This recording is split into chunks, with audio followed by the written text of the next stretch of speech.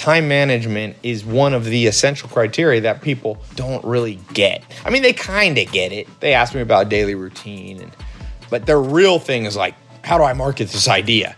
Or how do I build this app? Or how do I raise $1 million from Kickstarter or a venture capitalist? And I'm going, yeah, but how's your time management right now? Because most people's time management sucks. So what's the truth about making your first $1 million? I'm gonna give you 8 rules of the jungle. I call it the jungle. I'm down here on my treadmill desk in the basement, and people have been asking me to do these old talks where I just get in front of a camera and just talk for a long time. No flash, no pizzazz, no lifestyle stuff, no cars, just straight talk.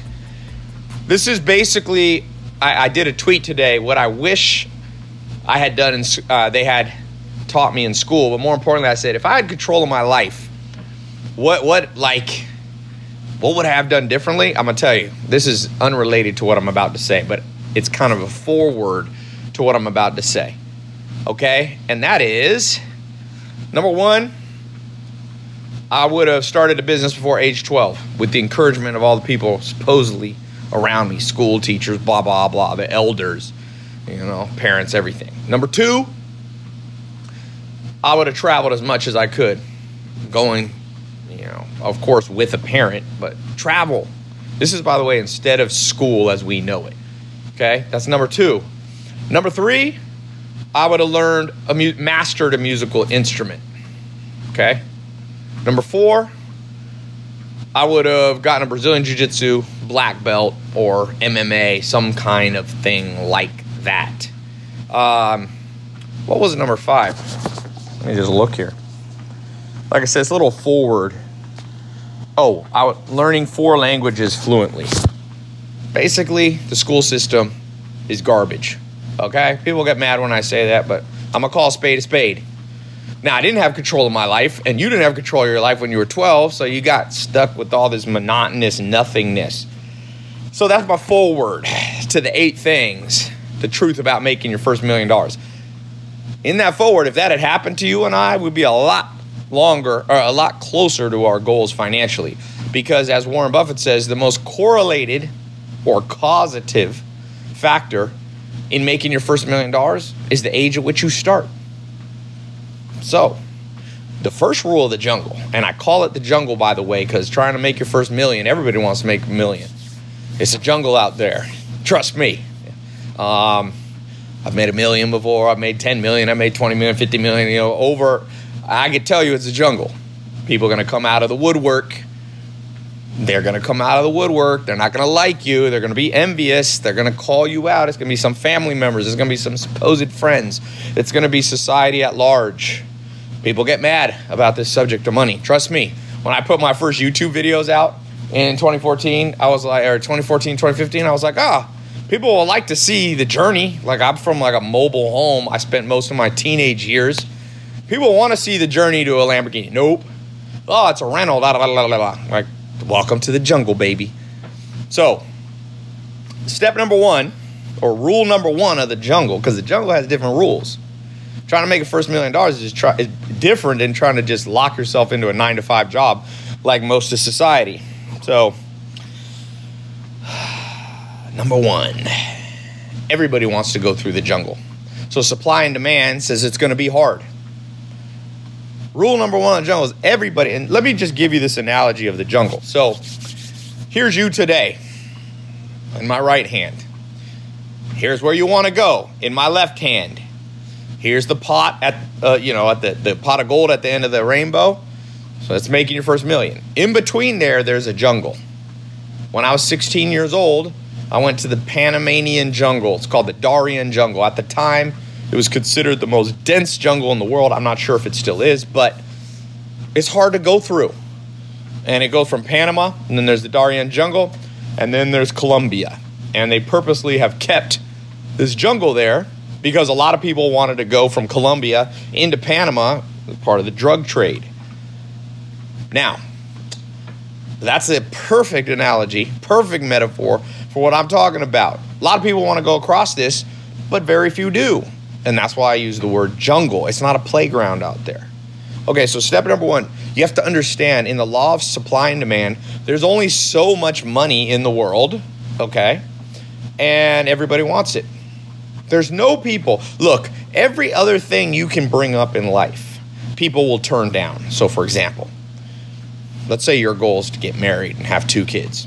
There's millions of people who don't want that goal.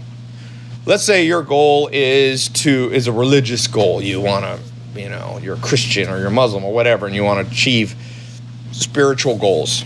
There's millions of people who don't have that goal. Let's say your goal is to run a marathon. You want to run the Boston Marathon, complete it. There's millions of people that don't care. But if you say to people, hey, you want this lottery ticket? It's $1 million lottery ticket. Everybody will take it. Maybe 1 out of 100 million people will say no, but everybody will take it, which means it's more competitive than basically any other activity, any other goal you could have. Because money equals freedom for people. Money equals the ability to accomplish their other goals. So everybody wants money. So rule number 1 is it's a jungle because everybody wants it. And so if you think it's going to be easy, if you think it's a jungle with no thorns and no vines and no alligators and no spiders that are all around ready to bite you. When I was in the Darien jungle, it took us about 7 hours, I think, by canoe. We had a little motorized canoe to go down, and we were doing it was with the church when I was 16, and there were dentists with us and doctors, and we went into a tribe that was still using bow and arrows. But I remember going that Darien jungle, going down the river. I forget what the name of the river was. Maybe it was the Darien. And there's definitely, I don't know if there were alligators or crocodiles, but there were things you didn't want to fall in that water. It was dangerous. It was hard. You had to keep your wits about you. That's the perfect metaphor. And the reason people are so surprised that most people give up on their way to making their first $1 million is they weren't expecting a jungle. They were expecting it to be like, it's just part of life. Like, I go to the gym. It's hard to get a 6-pack. Well, it's harder to make $1 million than get a 6-pack. For every 1,000 people who have a 6-pack, there's 1 person who made their first $1 million. Okay? So what's number 2? That's kind of a big picture. Let me give you a practical rule of the jungle for making your first $1 million. And that is you should start with a service-type business. Service-type business. Now, let me step back. So rule number 2, I'm writing them down while I'm on the treadmill so I don't accidentally jump around here.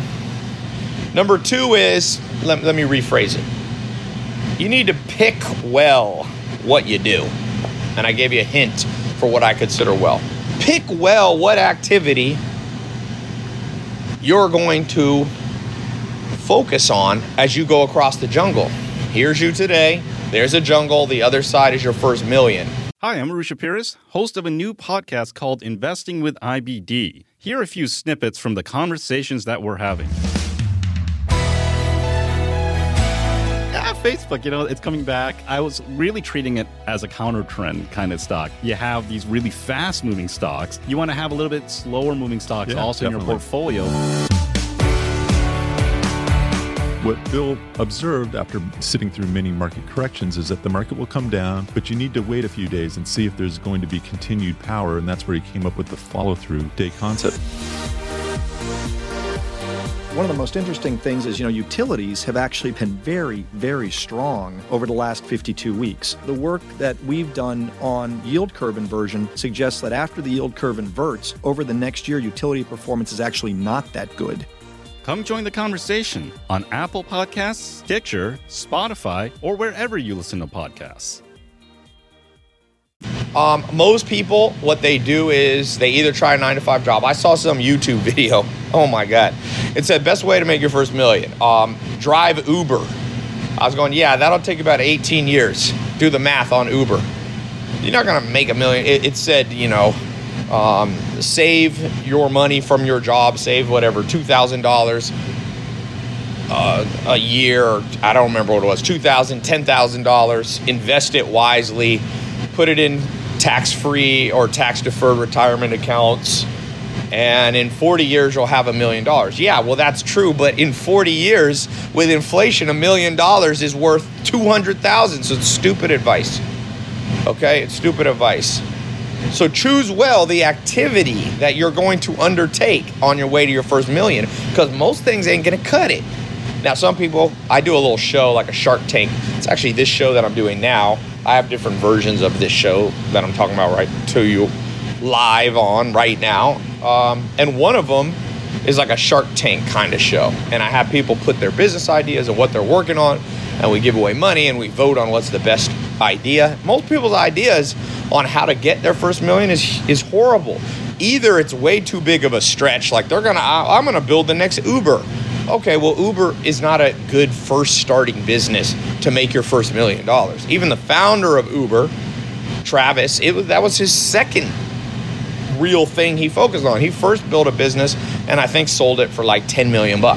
His second or third idea was Uber. So on your way to make your first million, you better choose well, because if you choose something that's too out of reach, odds are against you. And some people go, oh, you should shoot for the stars, Ty. Well, yeah, but you should shoot for a star that you can get to, because some stars are too far away.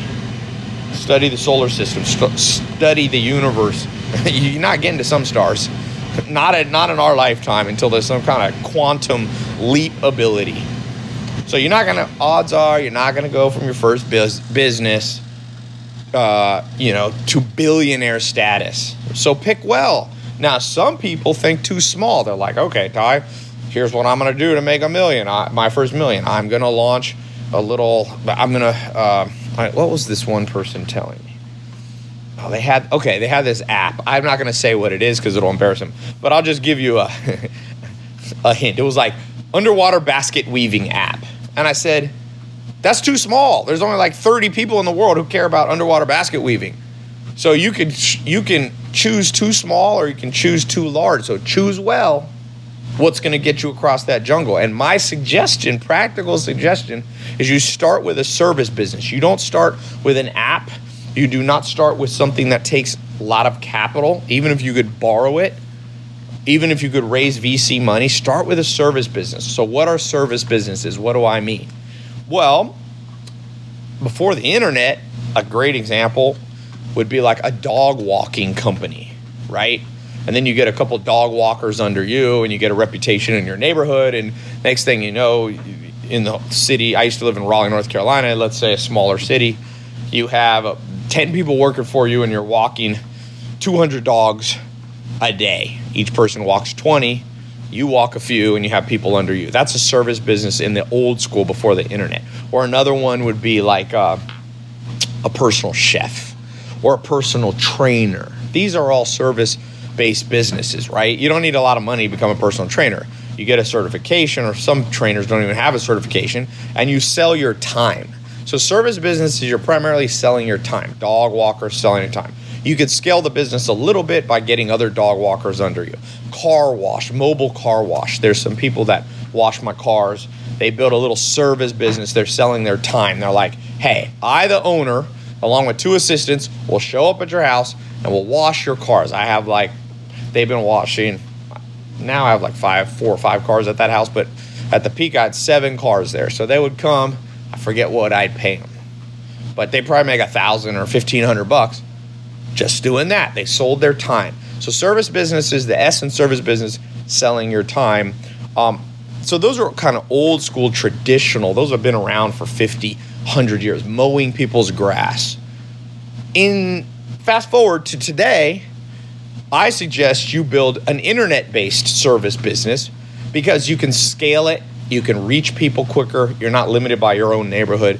So the best service businesses are the ones, if you've seen my ads all over the internet, they've been advertising, start a social media marketing agency, start a home sharing management company, HSMC, where you use like Airbnb, you put people's houses up on Airbnb and you split the profit 50-50 from people Airbnb in their properties. You don't even have to own the land or own the real estate, I should say. Another one is an e-commerce agency or an Amazon agency. You help people who have an existing business, you sell your time and you help them sell on Amazon. A lot of people who are business owners do not know anything about the internet, and they don't want to learn. The average business owner is over 50, 60 years old in most parts of the world.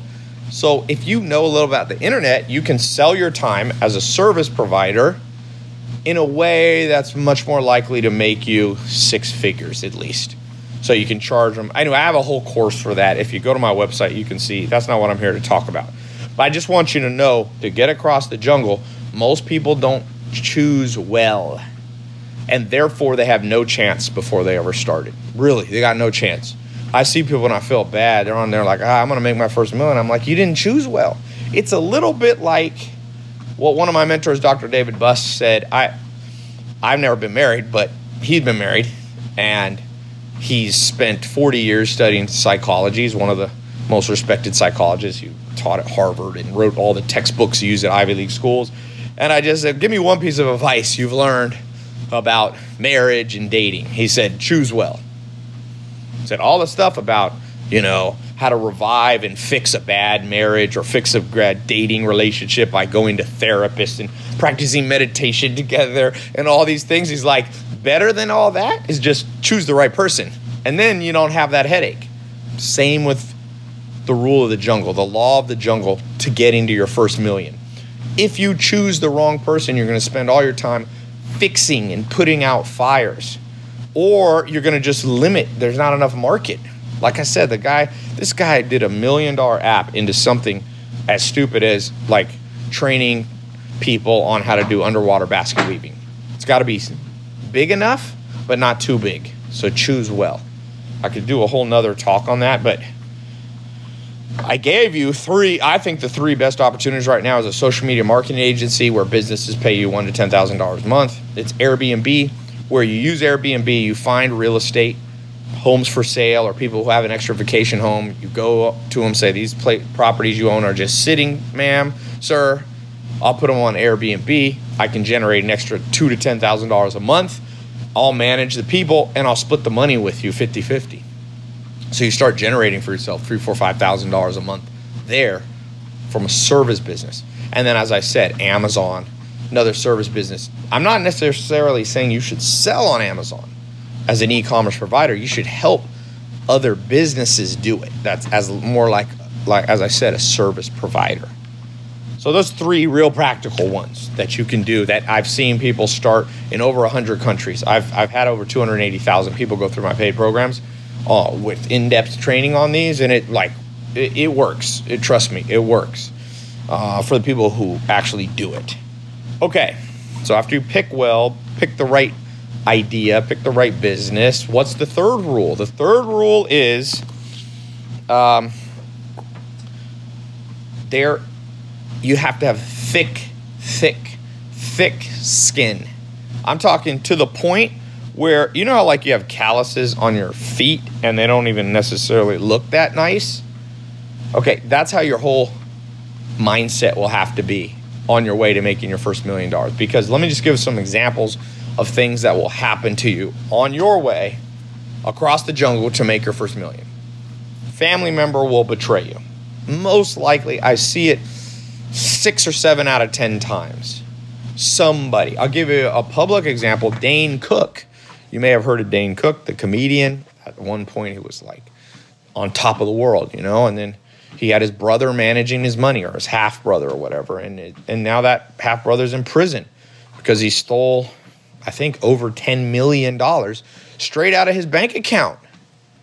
The person you thought you could trust, your own flesh and blood, no. Out there, you're on your way to making $1 million and somebody's on the way to steal it. And so I saw a little interview. I don't know Dane Cook, but I saw a little interview where he was talking about how it made him, I don't want to say the word depressed, but something like that, to the point where maybe you don't want to proceed. And I'm telling you, when that first betrayal comes, you're going to have super thick skin, to the point where you're just like, oh yeah, I was expecting that. I'm good. I'm on my way to making my first $1 million. Someone stole $200,000 from me. Good. I'll make it up. That's the thick skin you need. And you ain't going to make it. I have a guy, a sales team, and I have a new guy that started with me. And yesterday, this is just yesterday, he called somebody. They said, yes, I want to buy what you're selling. So, but the guy said, I'm a little busy now. Can you call me back in like 3 hours? So my staff guy called him back in 3 hours, and the guy just blew him off. Didn't answer the phone. Then he called him back again, and the customer on the other end was like, well, I'm kind of busy right now. And my staff guy got really mad, and he's like, Ty, I'm thinking of sending him a nasty message. And I said, welcome to the jungle, baby. Welcome to the jungle. People say one thing and do something. I said, is this really going to... Because he was all thrown off. You could tell he was writing me this much on WhatsApp, writing me this long message. I said, you want to make $1 million? You're on your way to your first $1 million working for me? You literally are bent out of shape by this teeny little thing? This is teeny. No one even stole anything from you. You just had to do an extra phone call. But in this world we live in, people are getting weaker and weaker-willed. It's true. As one of the greatest thinkers, I think, the wisest person I've ever read, Will Durant, who won a Pulitzer Prize, he's dead now. He said, nations are born stoic and die Epicurean. And this modern Western world we live in, even the world as a whole, because we've become wealthier as an entire global civilization, we're born stoic, meaning the original people who founded the United States or whatever country. These were people like with axes and chopping down trees and building log houses and surviving winters and almost starving to death. They were stoic. That's what was stoic. They had thick skin, and no matter what came, they just went right through it. Bullied their way right through the snow. Just, I'm going. Okay, I'm hungry. We're just going to go to bed on an empty stomach. Well, now, what the word Epicurean means is lover of pleasure. So, nations are born stoic and die Epicurean. I'm seeing a consistent pattern. I reach over 100 million people a year. I see a lot of people trying to make their first million or whatever it is their goal. And I see them getting thrown off by the smallest inconsequential thing. And I go, welcome to the jungle. I don't think you're going to make it. I'm going to bet against you. The first thorn bush that you bumped into that scratched you just a little bit, maybe didn't even draw blood, you're sitting here like, oh, I got to stop. Come on, guys, give me an hour. I need to patch myself up. Oh, okay. This is the jungle. That's nothing. That's child's play. One of my favorite stories is Shaquille O'Neal and Hakeem Olajuwon, two very famous basketball players. And when Shaquille O'Neal came into the NBA, become a pro basketball player, he was used to being the biggest, strongest, toughest guy. He was over 7 foot tall. If you see Shaquille O'Neal when he was in college and first year in pro basketball, he was an amazing, like just one of the strongest people ever to walk this earth. Trust me, in terms of athleticism. Kobe Bryant said the strongest person I've ever met is Shaq. Shaq in his prime. And so Shaq's used to just bullying people around on the basketball court all the way from junior high, high school, college. He played at LSU. Now he's in the pros. Even in the pros, there's an interview with Shaq. He said, I used to just throw one elbow at the beginning of the game just to set the tone and show people who was the boss, the king of the jungle. Well, he said the first time he played the Houston Rockets, had this guy, Hakeem Olajuwon, who was an immigrant, I think he came from Nigeria, came from Africa, wasn't quite as big as Shaq, but he was a big guy. He's like 6'10", right? Big guy. And Shaq goes, I think it was a playoff game or an important game. They're playing. And Shaq is being guarded by Hakeem Olajuwon, and he goes, I just want to show him who the boss was. So he said, I threw an elbow and hit Hakeem Olajuwon right in the square in the chest. He said anybody I'd ever done that to pretty much was intimidated for the rest of the game. So he said, I threw that, I scored the goal, and as we were running down, Hakeem Olajuwon just came up next to me and just went, because he has this deep voice, he went, good one, little man, and just kept playing and totally psyched Shaq out. He said, I threw my strongest blow at this Hakeem Olajuwon guy, and it didn't even faze him. He thought it was funny. And that's the attitude you need to make your first million to get across the jungle. When someone throws a blow to your chest, figuratively, hopefully not, actually, but they throw something at you, you're just like, ha ha. You do that to people get a little freaked out, and you make it through the jungle. You find me somebody who the first little thorn, like maybe your first business idea is going to fail and you're going to lose 6 months of your time and $10,000 or maybe $50,000. The first person just goes, ha ha, good one. Now I know what not to do next time. That's the person I'm betting on, okay? So rule number 3 of the jungle is you better have thick skin or you better not enter and just be happy with a 9-to-5 job. There ain't nothing wrong with a 9-to-5 job. There's nothing that makes a millionaire a better person than, somebody. Some of my favorite people on earth are Amish people. I lived with them for years when I was young. A lot of them make $30,000, and they're nicer and greater in my mind, my estimation.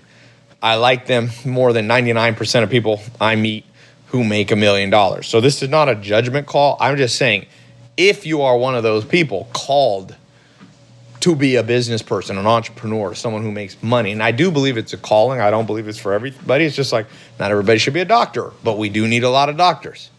Not everybody should be, a carpenter, but we need a lot of people in construction. Well, same with entrepreneurs. Entrepreneurs can do a lot of good in the world. Look at people like Elon Musk coming up with innovative ideas around clean cars and clean transportation and solar power and all that. Government ain't going to do that. It's going to be entrepreneurs. Okay, so what's rule number 4 of getting across the jungle? And that is you better be a master of time management. Time management.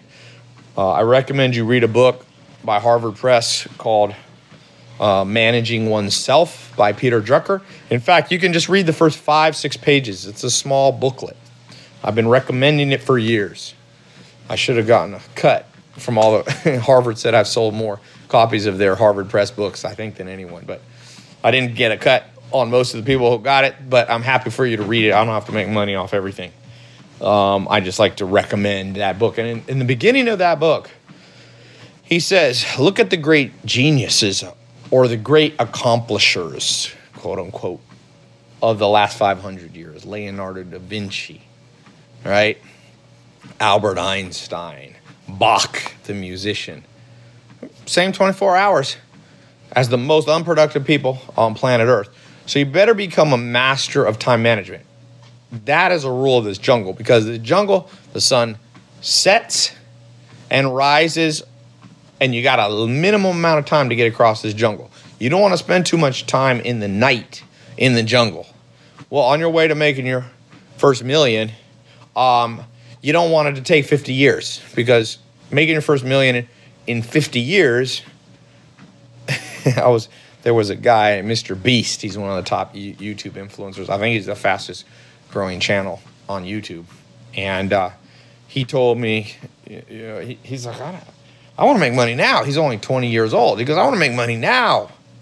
Like, what's money going to do? It's not going to be fun to have money when I'm 93. So that's what I mean. This jungle, the sun goes up and the sun goes down. And if you don't manage your time when the sun's up, you get stuck in a dark jungle. And you don't want to be in a dark jungle.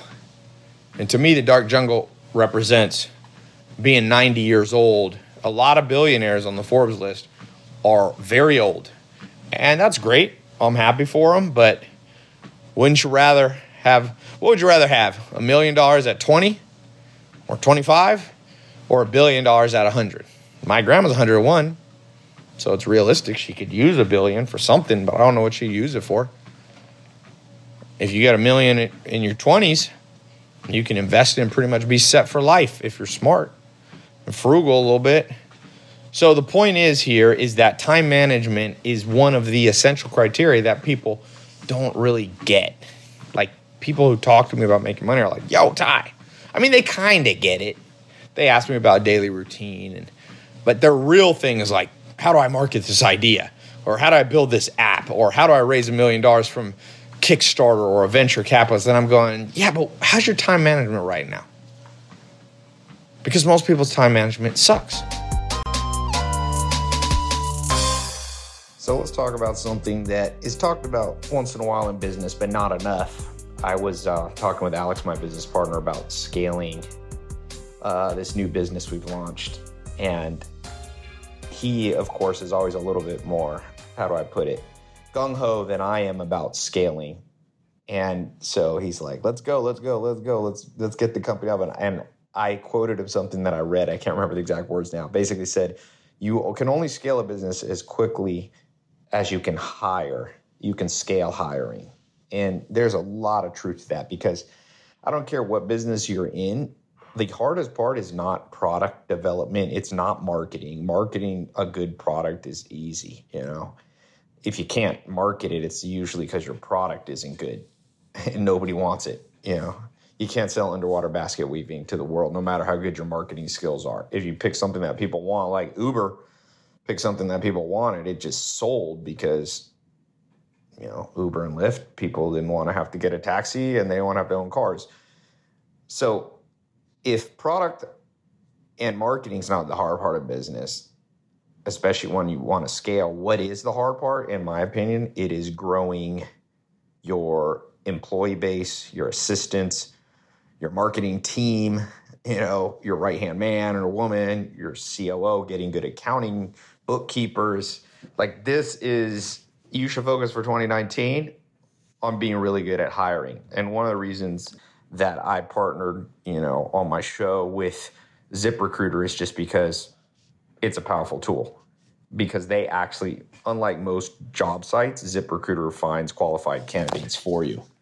And that's unfortunately, like Warren Buffett said when he graduated from Wharton, he thought it was going to be really hard to make a lot of money because there'd be so many talented people in the world. And then he said he went out in the real world and it was like, wait a second, there wasn't that many good people. And for that reason, if you can use technology like what ZipRecruiter has to narrow down the needle in the haystack in 2019, that's going to be, when you look back on 2019, you'll be like, the domino that you pushed that made all the other dominoes fall in place was efficient hiring. So you can start off this year strong. You just go to ZipRecruiter.com/TAI. That's ZipRecruiter.com/TAI to hire the right people. They have this powerful matching technology. It scans thousands of resumes to identify people with the right skills, education, experience, and it actively invites them to apply to your job. So you get qualified candidates fast. And, you know, that's why ZipRecruiter is rated number 1 by employers in the U.S. And that rating comes from hiring sites on Trustpilot, which has, I think, over 1,000 reviews. So, and by the way, my listeners, right now, you can try ZipRecruiter for free, but you got to go to this website URL, ZipRecruiter.com/myname, TAI.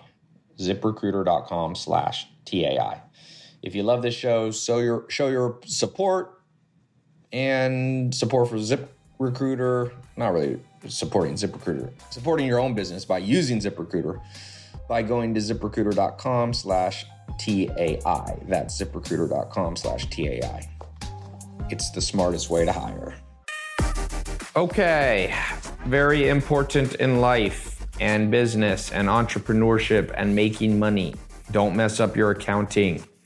One of the biggest practical things I'd change if I could go back into, I started as an entrepreneur when I was 19. Just keep better books. It's a pain in the butt. And once you get it wrong, it's hard to fix and it's expensive to fix and it takes a lot of labor. So, if you've outgrown something like QuickBooks or Excel spreadsheets, manually doing your accounting, legacy systems costing you a crazy amount of time, money, headache, move your business to the cloud. One of my sponsors is NetSuite by Oracle. It's business management software, pretty much handles every aspect of your business on the cloud. So you can manage sales, finance, accounting, orders, HR instantly from your desks or phone. It's cool. Got the phone. I always like things that I can do on my phone. Thousands of the biggest brands in the world, fastest growing companies are using NetSuite. Larry Ellison, Oracle. It's a massive company. So it's now available to you, even if you're not, a massive corporation. You got the power of the world's most powerful cloud management system in an affordable package. So right now, NetSuite's going to offer you valuable insight for free. So don't miss out on they got a guide, which I think is good. I always like books and reading and stuff. They call it Crushing the 5 Barriers to Growth. You're going to learn how to acquire customers, profits, and get real visibility into your cash flow. Because if you don't measure, you don't know what to fix. You don't know what to improve. So it's all about that measurement. Here's the thing. So to get this NetSuite's guide, which is called Crushing the 5 Barriers to Growth, just go to netsuite.com/TAI. My name, by the way, is spelled TAI. So just go to netsuite.com/TAI. Then download their free Crushing the 5 Barriers to Growth, okay? netsuite.com/TAI. So let me give you a few thoughts and things I've learned. I've tested many things. I want to be known as a mad scientist. I think I already am a mad scientist. I try everything. So I've tried the Pomodoro method. I've tried, there's the 80. Pomodoro is a series of timers you set. You do like 20, 25 minutes, then you take a small break for 5 minutes, and then I've done that. It's very structured, Pomodoro. There's a thing called the Pareto principle. Tim Ferriss talks a lot about 80-20 rule. So his thing for time management is basically, you focus on only things that move the dial and you let everything else kind of fall apart. Another book on time management, Gary Keller, The One Thing. He has this kind of domino effect, time management. So he says you can't manage all your time. You can't manage everything equally. So you find the one thing in your life that you can push on. And when you push that domino, all the time management kind of falls in place. And I will tell you, of all those different philosophies, there's other philosophies. I gave you 4. The Pomodoro kind of method, the highly structured, the Pareto. The Pareto, Gary Keller, and these are kind of similar. They're like highly focused kind of thing, the Tim Ferriss thing. But there's different. I could go on. You can talk for hours. There's a book called Getting Things Done, very famous book. It's probably sold, 5-10 million. He has this whole structure of he's more of like an organizational time management person. So he's like, you have file folders and you have your projects and you get things off your plate real fast and you drop you create a product and then a project, and then you divide it up into all these tasks. Again, I've tried that one too. So I will tell you, there's truth to all of these systems of time management. There's truth to all of it. You can set up a highly organized structure where I talked to Arnold Schwarzenegger, for example. I actually got to spend some time with The Rock recently. Did a little charity thing. I flew over to England for his Fast and the Furious, the spinoff he's shooting, and I was on the set with him and had a long talk with him about books and protein and time management. I mean, The Rock and Arnold Schwarzenegger, they wake up. Arnold, I interviewed him in his kitchen while he smoked cigars at his house, and he told me, he's like, Ty, I wake up at 4 a.m. I read for 1 hour. This is his current routine. It was a little different when he was younger, but then at 5, I think he eats and he rides his bike to Venice Gym and then he works out. He has this whole structure, like the whole day structure. The Rock's very much like that. But if you look at the richest person in the world, just to throw a monkey in all these systems, like Jeff Bezos, people asked him his morning routine, his time management in the morning. And he's like, my best management is like having nothing to do. I kind of sit around at home and I think and I daydream and I spend time with my family. And I don't get into the office till 10 a.m. This is the richest man alive.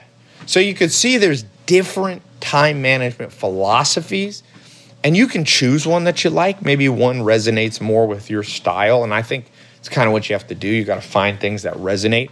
But what I want you to know is none of them are absolutely right. And that's hard for people because people just go, Ty, what's the one thing, time management, that'll instantly make me really successful? And I'm going, well, there's my mentor, Joel Salatin, used to tell me, there's a lot of ways to skin a cat. It's kind of as I think back, I'm going, skin a cat. It's kind of a morbid metaphor. But what he was saying is there is no, it's more than one way to shear a sheep. It's not so violent, right? Sheep actually want their wool shaved or else they get too hot. So if you're into animal rights, there's a metaphor that you can buy into. There's many ways. One of my jobs when I didn't have any money, I got stuck in New Zealand when I was traveling the world learning from mentors. I ran out of money. I had to shear sheep in New Zealand. It's a very hard job, but there's various approaches to shearing the sheep, okay? There's no one way. There's different people do it in slightly different ways. So the first thing you got to know about time management is there's no absolute rule. The second thing you have to know is you're just going to have to kind of flip a coin and pick one to try for a while. And the third one is experiment with many, many things. Do not listen to somebody who tells you to be successful, you have to wake up at 4 a.m. There's lots of people that I know that wake up. My business partner, he and I combined have done over $1 billion in online, in gross sales online. And he's very successful. And he doesn't like to do anything before like 1 p.m. It's like, Ty, I've always had my best ideas at night. So there's an example. You could show counter arguments that to get across this jungle, yes, you have to know how to manage your time, but it's not always like just wake up early. That's an oversimplification. So what must you have with time management? That's what I want to talk about. Well, if it's not these little things like what hour you wake up and if you work out in the morning or later, or if you use a stopwatch to time yourself, what is actually essential that everybody must have in time management? And I'll tell you what I think it is. This goes back to Peter Drucker in the book Managing Oneself. The best time management is spending the majority of the day on the things you're really good at naturally. That is the best time management advice you ever heard and will ever hear. Not to sound cocky.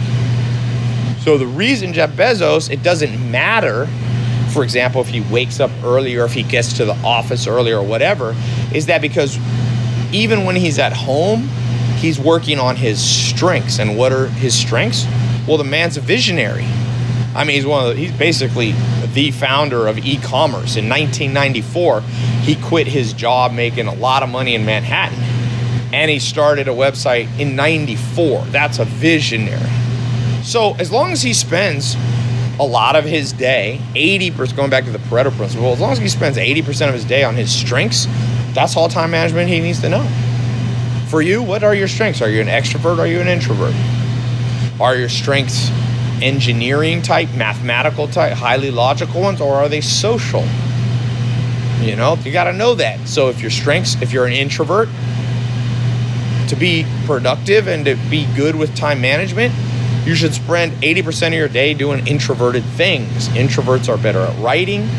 Introverts are better at architecture, like not literally building buildings, but the architecture of ideas. There's a good book called Quiet, The Power of Introverts, meaning introverts can lock themselves in a room and think up good ideas and then build out a whole plan, a business plan.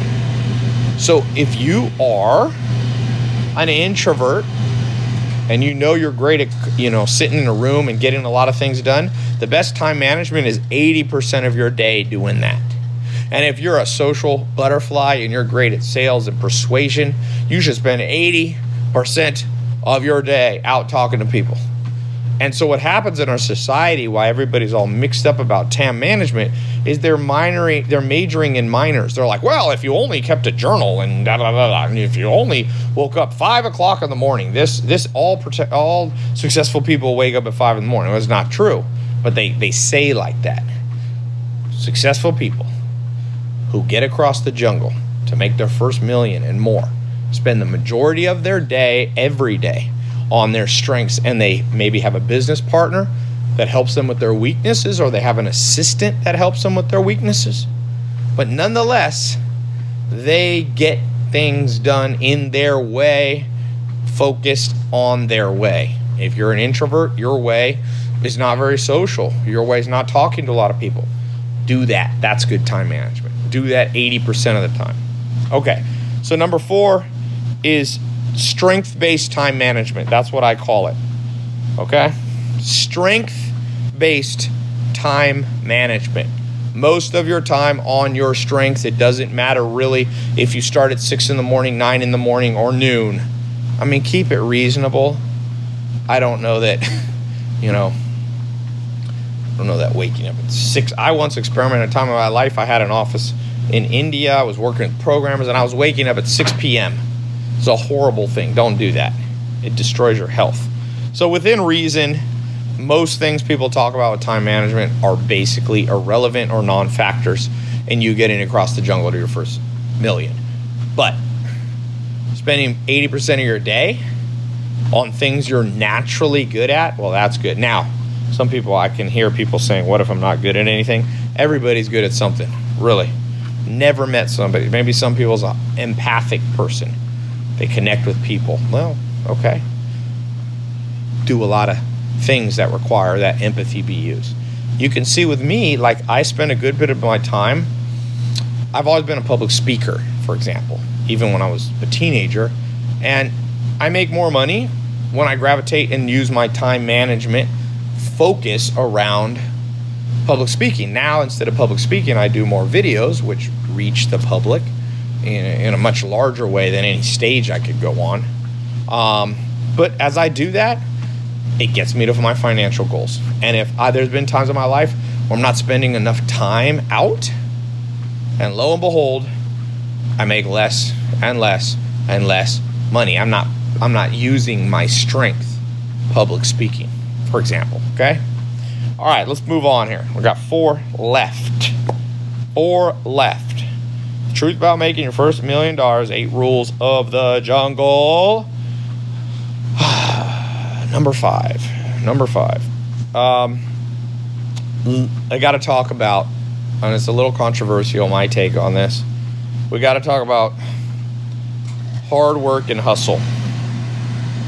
Okay? Hard work, hustle, and grinding, question mark. So this is a little different rule of the jungle. This is like, do you need it to get across the jungle? Is it real? Because a lot of people, this is the most common thing that you'll be told by your parents, your teachers, and society. You get what you want, you better work hard. So the question, rule number 5, is the truth about hard work, hustle, and the grind. And this is what I think is true, and it's very hard to refute what I'm about to say, even if you don't like what I'm about to say. Hard work does not get you across the jungle alone. So just focusing on hard work will not get you across the jungle to your first $1 million. There are literally 1 billion people or more in this world working hard every day. I've been to India. There's people working for $14 a month, picking up trash 10, 12 hours a day. Okay? Do you think they're on their way to making their first $1 million? No. They're stuck in a system. They're stuck in a poverty cycle. They're stuck in a very, what's the word we want to do about India or Bangladesh or many countries? Lopsided, we'll call it. Now, it's getting better in some of these countries, but you can't just tell these people, oh, work harder. Hard work will get you to first $1 million. But that doesn't mean hard work's not important, okay? It just means hard work is misunderstood. So here's the way to think about it. It's very simple. I'll tell you a story. Never found out if this story was true. My mentor, second mentor, Alan Nation, used to tell this story all the time. He said a plane crashed in Colombian jungle. Speaking of, he literally used this jungle analogy. Maybe that's where I got this rule of the jungle thing. So, a plane crashes. Boom. It's full of engineers going to an engineering conference. And these engineers were hardworking. They were sharp. So no one's killed in the crash. They know they're only about 25 miles from help, but they're in the middle of the jungle. Luckily, there was a whole bunch of machetes because they're in a thick jungle, crashed. They find the airplane was prepared for just a moment like this and had put 50 machetes in the storage bin. So they pull the machetes out and they go, we're going to get help. You guys stay here. There's a few injured people. You guys stay here. So they go, and they're engineers. So they're hard workers. They look at each other. They go, before we go, let's do a little 5-minute exercise on how to properly chop with your machete. So they like 45-degree angle, and you got to work hard, and you have to swing at least 100 times per minute. And so they just went and they did all this. Hardworking people. Very precise. And that represents most of society. hard at work at their job. Your parents probably were hard workers, okay? Grandparents probably were too. Maybe you are. But maybe your grandparents and your parents never got through the jungle. They never got to their first million. And here's why. One person who was on that plane was not an engineer. And that person crawled up a tree while everybody else was out chopping their way to help. And this person yelled down at him. He said, hey guys, I got bad news for you. I got good and bad news. The good news is you're doing a great job. You're really hard workers. You're really making progress headed to the north. I mean, you're making a line through the jungle. You're opening it up with your machetes. You're going to cut 25 miles in no time of path. But he said the bad news is you're going the wrong direction. Help. I can see it. It's to our south. You guys are chopping to the north, baby. I can see help. I climbed up this tall tree. Help is to the south. And everybody was mad down there. They're like, oh, who is this person? Making us feel like we wasted our time. Well, that's the perfect metaphor of what we have going on here. What's going on here is that you have been trained by society to be a robot. You work hard, get a college degree, go out into the workforce, show up to work, be loyal, blah, blah, blah, and you're going to get financial security. Maybe in the 50s that worked. It doesn't work anymore. Doesn't work anymore. Probably didn't even work back then, but definitely doesn't work now. You have to be smart. This goes back to rule number 2, pick well. So if you're one of those people that have been indoctrinated on hard work, let me tell you where it is true. So if you're going in the right direction, then you need hard work. You see, once you get the right business idea, once you start getting wealth coming into your bank account, then you want to turn on the hard work button. It's almost like you need 2 buttons in your brain. You need the experimenting, find the smart answer part, and then you need, once you've locked that in, you need the turbo hard work mode. The problem is society only teaches you the hard work mode because in many ways our system is set up to make you an automaton, to make you if you look at our modern school system, it really came about during the time in the late 1800s, Germany. You know, you had an industrial complex that Germany created under the Kaiser. You see it in World War I and World War II. It created soldiers. It created factory workers. Everybody fell into line and was disciplined. And you weren't supposed to think about what the right thing was. You weren't supposed to work smart. You were just supposed to work hard on whatever the man told you to do. And that system has carried forward to this day. And so you're going to have to reprogram yourself to go, I only work hard once I figure out what actually will work for me. Okay? So this brings us to rule number 6. You need to experiment, ideally, with 12 things per year. 12 different ways to get across the jungle making your first million. So don't just go, Ty, I got a business idea. Just go, hey, Ty, I'm going to test this one business idea. One. And you do it for about a month. And if you don't just work hard at it, you test it. So rule number 6 is experiment at least 12 times before settling down with one business idea. The reason people go, Ty, I see you have all these different business programs on your site. Why do you have so many? Well, because not everybody wants to do social media marketing agency. Not everybody wants to do e-commerce. So I build as many programs as I can with realistic ways that I think people can launch their first entrepreneurial business venture. But I don't think that I'll ever find one program that everybody should do because people are different. Extroverts will do better with social media marketing sometimes because it's sales, for example, I find extroverts do a little better, although there are always exceptions to that rule. I know some insane introverts that make a lot of money in sales. But my point being is you got to test 12 things. The average millionaire has definitely tested 3 to 10 different businesses. Look at not Ray Kroc, but look at Colonel Sanders, who started Kentucky Fried Chicken, which now is, I mean, it's huge in China. It's a massive multi-billion-dollar company. There's a list. There's a good book. I think I have it on my website. It's an autobiography that Colonel Sanders wrote about himself. It's a wild book. He writes in the most grammatically correct way possible. But who cares? He got to the jungle. He got through the jungle to his goal. It took him a while. So you probably don't want to do exactly like Colonel Sanders. But the principle was he tried a lot of stuff. And a lot of things failed. He was a motel operator. He delivered babies. He without even having a medical doctor. He fought in the Spanish-American War, I think, which is crazy since that's like the beginning of the 1900s. Or he fought Cuba or whatever. So he just tried all this stuff, and finally what worked for him was better than his hotel. His hotel burned down. His motel burned down. What worked the best was just selling chicken on the side of the road. Who would have thought? And I bet you if you could ask him, he would have said, I wish I had experimented faster. So I want you to do 12 experiments. It might take you a week, it might take you a month, it might take you a year, it might take you a decade. Depends on you. But don't settle down on one thing. Why do I pick the number 12? There's actually science to this. It's called the science of optimal stopping.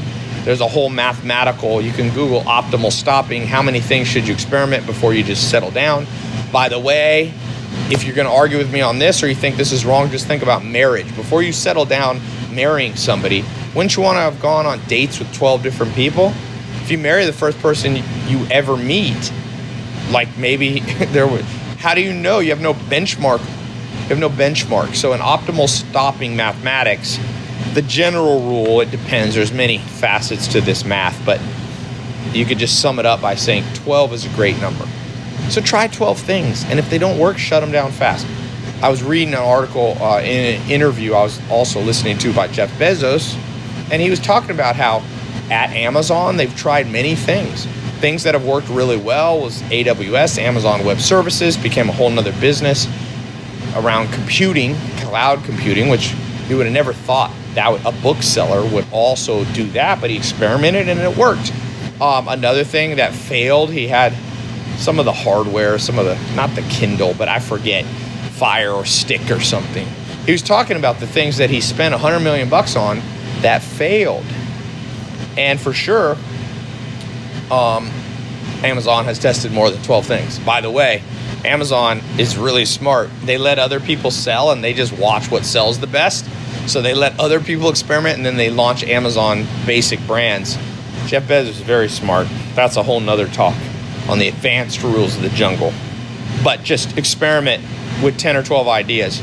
I had a talk like this at one of my first conferences at the Roosevelt Hotel in 2015. And there's two people in the audience, Samir and Juan. I'm still friends with them. And I just said, I was even more hardcore. I said, you should test 17 things a day. They were doing e-commerce, right? So it's easier to test. You can't do 17 different jobs a day. But with e-commerce, you could test selling toothbrushes. You can sell toothpaste. You can sell electronics. You can sell shoelaces. You can sell shoes and all this. And it took them 6 months of testing 17 things a day until they stumbled upon, I think it was women's clothing or something, that they ended up making like $100,000 in 1 month. And they've gone on to make, more than their first million. But it came through they tested hundreds of things. And so the sixth rule of the jungle that a lot of people struggle with is your first idea is not going to be your best idea. It's just not. It's not going to be your best idea. So be okay with going on dates with different ideas, and be okay with not marrying everything you date in business and in romance. It's just a good rule. You're going to have 12 wives. You're going to go to jail for polygamy. Okay, we're about done. We got 2 more because I've been on this treadmill for a while here. I'm starting to get tired. Okay, rule number 7. You must know what motivates you. You must know what motivates you. And there's basically 4 things that motivate people. People do not like to admit this, but there's 4 basic human drivers. I've run this by a lot of smart scientists, people smarter than me. Pretty much all agrees that this is a decent way to think about motivation. I had one person disagree. He thought there was 5, but I think he's wrong. And other smart people agreed with me. So the 4 M's of motivation. Know which of the 4 M's of motivation you are. I was on Logan Paul's podcast, and I did a little test, and I asked him, like, what motivates you? And I gave him a series of questions, and he answered very honest. I was impressed. He's motivated by the 4th M, which most people won't admit to. So here's the 4 M's, if you want to write them down. So the 7th rule of making it across the jungle to your first million is knowing how to motivate yourself. Because or else, even if you have thick skin, even if you're working on your strength, you'll eventually just kind of go, why am I doing this, okay? So the 4 rules of what motivate you, believe it or not, they're not all money related. In fact, only 25% of most of human motivation is money. So the first of the 4 M's is money/material things. There is a part in most humans, not all, that we have inherited from our great-great-great-grandparents right through our DNA that makes us have a certain level of materialism. Be very careful if you meet somebody that won't admit they're a little bit materialistic. I meet people like that all the time. I'm just an entrepreneur because I care about legacy and I care about changing the world. BS. If you really did, then great. You'd be building your businesses, and all the profit you took, you'd be donating 100% of it or 99% of it, but those people don't. Because there's nothing wrong with having some motivation around the first M, which is money/material things. The second one is mating/love. Okay? People do a lot of stuff. In fact, Dr. David Buss, evolutionary psychologist, he tells me he thinks all motivation is around this thing. And but we won't go into that. Number 3 is movement/freedom. Okay? People are motivated by more freedom. They don't want to be tied down. They don't want to be told what to do. You see that even with little kids. You tell them what to do, and then they want to do the opposite. So that's deep in our psyche, in our DNA. The 4th thing is mastery/status.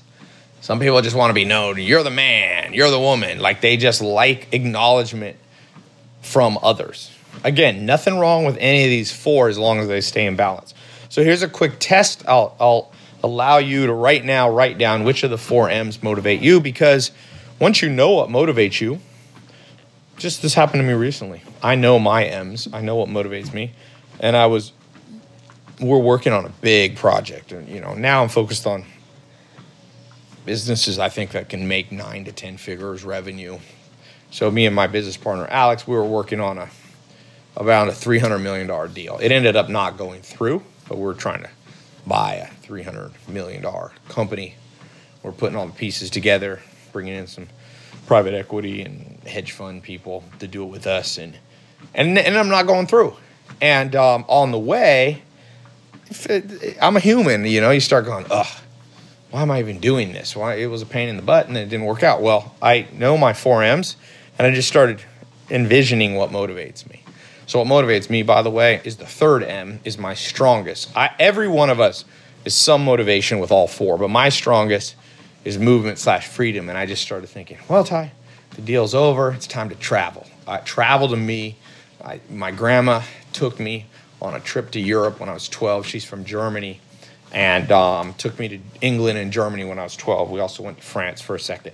We got kicked out of France. I was 12 years old, and my grandma was like 80 or whatever, and this was back, France had this weird rule about HIV. If you didn't have an AIDS test at the time, you could not get in to France we were coming from England on a boat, like a ferry across the channel. My grandma's like, I'm 80 and Ty is 12. We probably are not high-risk candidates, but believe it or not, France set us back. So at that time, I've been to France since, but I wasn't able to go to France. My point being, my grandma put the travel bug into me at a very young age. And for sure, the main reason I become an entrepreneur is because I love the freedom. I worked a little bit as a 9-to-5 job when I was 16 at at a company called Office America, like Office Max. They went bankrupt years later, but I hated it. I remember looking at my watch every day. I'm like, I remember thinking, this has got to be the worst life ever, where all you do is look at your watch. So my grandma had instilled this freedom thing at 12 by taking me traveling. By the time I was 16, I started to realize it, and then I got, for a second, I had a job where I had to wear a suit. Really hated that one. Had to set an alarm. I'm the kind of person, if I got to set an alarm clock, I am not liking my life. So recently, when this deal didn't go through, this $300 million deal, I just was like, well, just more time to travel. See, and I pulled myself right out of that doldrum. And since we're not taught in school what motivates us, or we're made to feel guilty, we often can't drive ourselves through the jungle to get the reward on the other side. Does that make sense? And I'll give you an example. Hugh Hefner, dead now, kind of controversial, he started Playboy. But if you look at Hugh Hefner, okay, he died with, I think, net worth of $100, $200, $300 million. Not the richest man ever, but I don't think his first motivator was money, material things. I think it was the second one, mating/romance, obviously, right? That was his thing. And it wasn't just women, by the way. He was a very social guy. He had his friends, and he would do parties, and he would have every Monday, all his friends would have game night and then movie night. So he was very, in that mating/romance, I would put even social, not necessarily just dating and love. But that was his motivation. So he didn't care. To him, he felt like he won. Even though Jeff Bezos had more money, or Bill Gates, Hugh Hefner didn't care because he knew what motivated him. As far as I could tell, I got to meet him right before he died. His son, I met, apparently follows my social media, Cooper, and invited me to the last Midsummer Night's Dream party there. It was kind of cool. The most interesting man in the world was there. It was an interesting group of people, including the Dos Equis most interesting man in the world, which I thought was funny. But he knew what motivated him, and he didn't really care that society said that shouldn't motivate you, So here's a little test we'll do, okay? To figure out which of the 4 M's is your strongest motivator. The strongest motivator. I actually, probably by the time you see this video, I have a free quiz on my website. If you go to tylopez.com, there should be quiz, and you click it, and you can click the 4 M's quiz. I've been working on building it. There was a few bugs in it, but maybe by the time I release this, you can take that quiz. So I'll do a quick quiz for you right now. If you had the choice between being the richest person in the world, but you had to be celibate for the next 10 years, yes or no? You could be the richest man or woman on planet Earth ever, but you got to be celibate for the next 10 years, the next decade. No boyfriend, no girlfriend, no dating, no kissing, nada. Nothing, no physical contact. Okay? If you raise your hand, yep, I'll take the money and I'll date 10 years later, then I bet you one of your strongest motivators is the first one. If you go, no way in the world would I even do 5 years, then you're probably more motivated by mating, romance, love, social. Okay, so that's how you pick between the first 2 there. Let's take the last 2. You got movement freedom and mastery status. Okay. Which would you rather have? You could either travel the world freely, no agenda, just have just enough money to do everything you want, but nobody knows who you are. Nobody. Your Instagram followers, you have like 1. No one really respects you. Nobody looks up to you.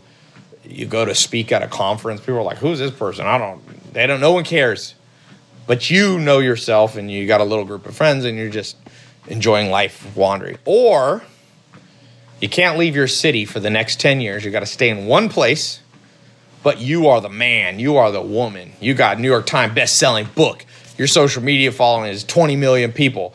You go places, and you go to a nightclub, and the doors open up for you, and it's like, oh, yes, sir. Yes, ma'am. Come on in. You're loved by people. You're acknowledged. You're encouraged. Which of those 2? But you can't travel at all. Or you can just travel and be a nobody. If you'd rather travel and be a nobody, then status is probably not that important to you. The 4th M's not that so important.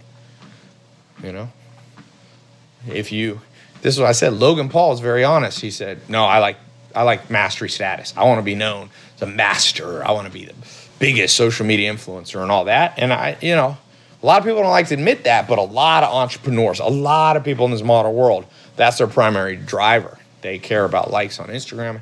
Believe it or not, people think that would be my big one because I have a big social media following. No, everything pretty much I do, the first M of money does not motivate me as much as people think. I know. My business partner, Alex, it's his only motivation, pretty much. And the last one, if I could be a nobody but have all the freedom, I would take that without a doubt. So I would say mine is the second M and the third M, not the first and the fourth. Okay, that could be a whole nother topic, giving you introduction to the deep psychology of what will motivate you to actually get to the other side of the jungle, to your first million. Number eight, maybe the most important. Eventually, you got to find one idea and scale it through the roof. So let's talk about scaling. So number 8 way, you've done your experimentation. You know what motivates you. You're spending 80% of your day. You understand you got to have thick skin. All these other things I've talked about. The last one is you got to focus and scale. Okay? That's the fight. It's like you've made it halfway across the jungle, but that's not enough. The pot of the gold, you got to be 100% across the jungle. And that is focus and scale. And this is a conversation, how to scale what's making you money. You've done your experimentation. You've tested 12 things. You found the 12 things minimum, by the way. And you find it and you're going, and now you got to scale it, because a lot of people figure out how to make $100,000 a year. Very, not as hard as you think. Very, very, very, very, very large percent of people who try across the jungle figure out how to make $100,000. $1 million is much more difficult. And it's because to scale from 100 to 1 million, it's a 10 times, right? It's a 10x scale, but it's actually takes more than 10 times the skill. Okay? It's kind of like to bench press 100 pounds, or let's say 50 pounds, versus 500 pounds. It's more than 10 times harder. Okay? Because basically the entire planet could bench press 50 pounds. But more, so let's say 1 billion people can bench 50 pounds, right? But a tenth of that can't bench 500 pounds. Does that make sense? A tenth of that. It's not like it's not like 100 million people can now bench 500 pounds. So it's more than 10 times difficulty to go from making $100,000 to making $1 million. It's not difficult. It just takes more than 10 times the skill. Okay? It probably takes 30 times the skill. So to scale, the S in scale, I always think skill. Skillful people can scale. And so if you're stuck on your idea, whether it be e-commerce, social media marketing, if you listen to me and you got a service business can definitely be scaled to $1 million. One of the people who teach in my social media marketing agency, Joe Soto, he's got an agency that does over $1 million a year. He does like $1.5 million or something. So he's certainly scaled. I have a lot of people in my programs doing $100,000 a year, but he's scaled, and he definitely has more than 10 times the skill. So what you have to do is you have to focus on training a lot, okay? Like, how do you get a black belt in jiu-jitsu? It's more than 10 times harder. From blue belt to black belt. Blue belt's a second belt. To black belt is like 100 times harder. Higa Machado, who I trained under when I'm in LA, he said, Ty, I've trained whatever. Well, he said for every 250 people that he gives a blue belt, one focuses and trains long enough to get a black belt. 250 to 1 ratio. That's probably the ratio of people who make $100,000 a year, who figure out how to get to the jungle to make your first million, their first million. It's probably 250 to 1. And it's not because it's necessarily 250 times harder in the sense that you have to have a much higher IQ, or you have to, even have a better business idea. No, that's not it. You have to commit to train. So focus and scale comes from skill, and skill comes from training. And this is a bizarre thing. Like, any sport. I grew up, I played on one of the top high school basketball teams, Enloe in North Carolina. And North Carolina is the biggest basketball state. I think it has the most people in the pros. Michael Jordan's from there. Jerry Stackhouse was in my league. John Wall's from the same league that not the same year, but the same league. And we had drills. I mean, I went to a school, we had 7-foot center. We had we played Oak Hill. And we trained all the time. But then I meet people in business and I go, are you training? No, I just do my business. I'm just like, I'm like launching my business. I'm like, where's your training aspect? Training is where a master or a mentor gives you drills to do. That's why I tell people to read a book, because that's like a drill for business. People go, I don't need a book. Well, what you're saying to me is, no, Ty, I can become a black belt without repetitive skills. You need repetitive things you do every day. A good place to start is read more. You're going to meet people that tell you, oh, I didn't need to read and I made $1 million. Well, they're an aberration, they're rare, and there's usually a story behind them, like their parents had money or gave them a business or something. Trust me. Let's go to the top of the Forbes list if you want to argue with me. The skill of repetitively reading different books on different subjects to fill up your brain with skills. I'm not saying only books, but I'm just using books as an example. Okay, richest person in the world right now, richest man, Jeff Bezos. Not only does he read a lot, his first business was Amazon selling books. That's how much he loves books. He built his empire on books. And trust me, he reads a lot.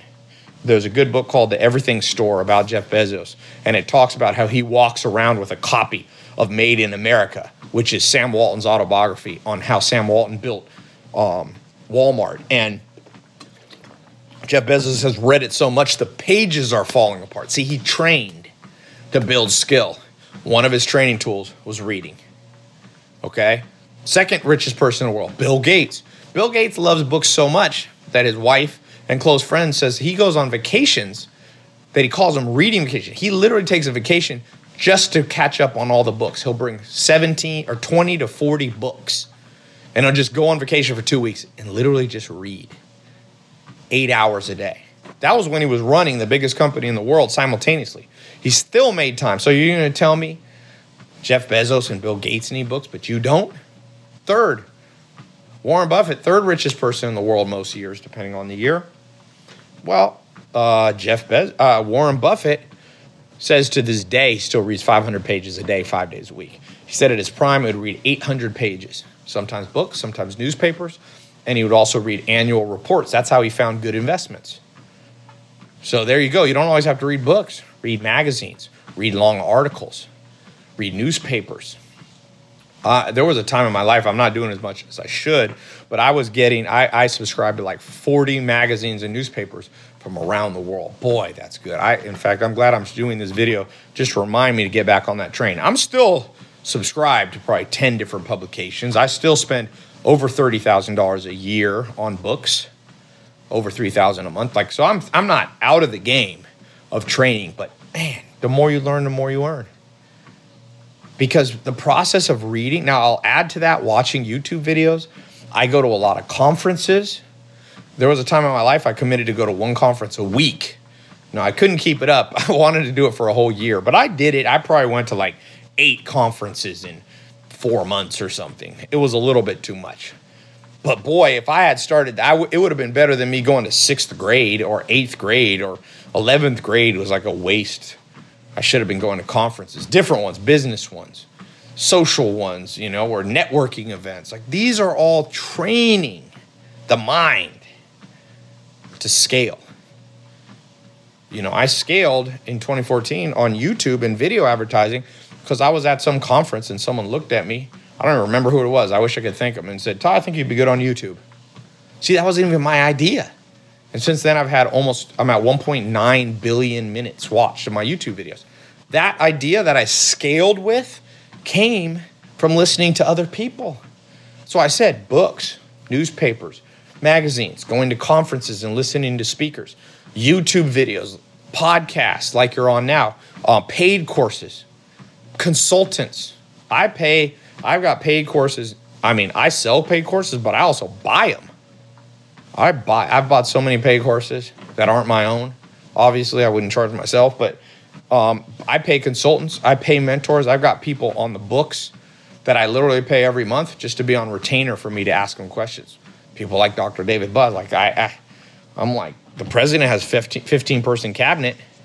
I need at least 15 advisors. So this idea of focusing and scaling mostly will happen where you can go from 100 to 1 million by imagining your mind as a sponge, and you're just absorbing, you're putting yourself in a place to absorb more.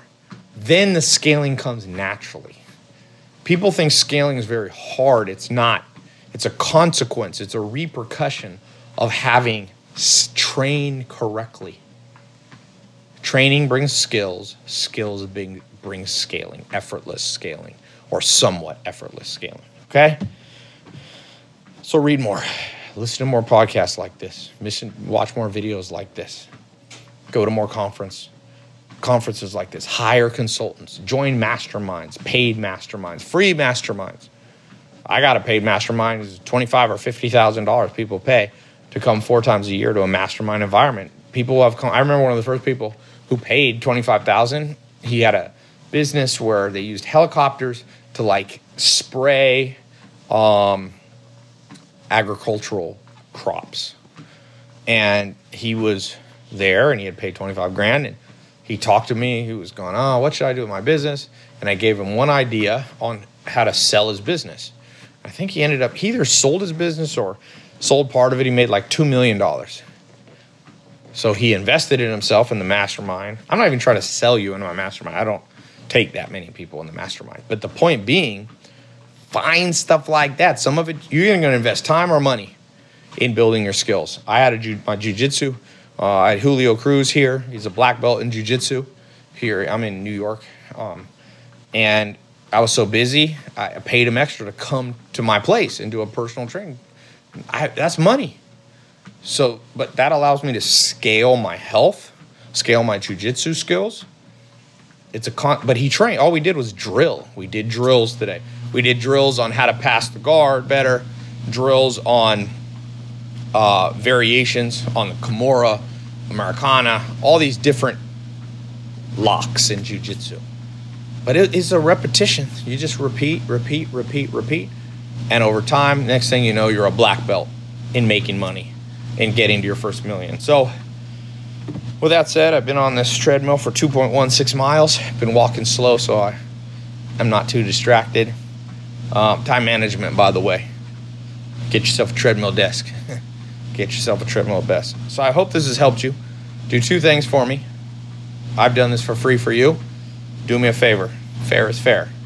1, if you're on YouTube, leave a good comment. Not a butt-kissing one, just what you thought. What do you agree with? What do you need to work on most out of these 8 things?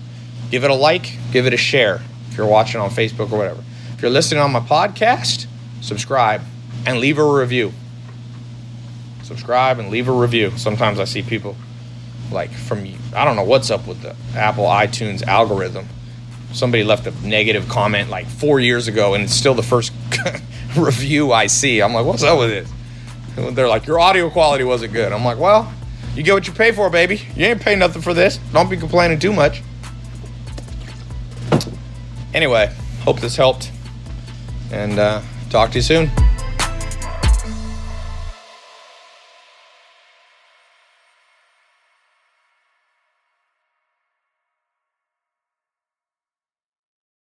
Hi, I'm Arusha Pires, host of a new podcast called Investing with IBD. Here are a few snippets from the conversations that we're having.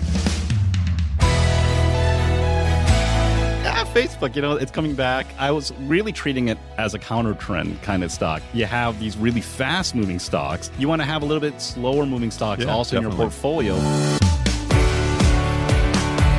What Bill observed after sitting through many market corrections is that the market will come down, but you need to wait a few days and see if there's going to be continued power, and that's where he came up with the follow-through day concept. One of the most interesting things is, utilities have actually been very, very strong over the last 52 weeks. The work that we've done on yield curve inversion suggests that after the yield curve inverts, over the next year, utility performance is actually not that good. Come join the conversation on Apple Podcasts, Stitcher, Spotify, or wherever you listen to podcasts. My house has been through a lot this year. It's time for a home improvement project. Maybe update my kitchen or a new coat of paint. I'll need a contractor I can trust. And I know I can count on the professionals recommended by Best Pick Reports to give me great service. Plus, their work is backed by the Best Pick Guarantee. I'll look them up at bestpickreports.com today. Your complete source for top home service professionals in your neighborhood. bestpickreports.com.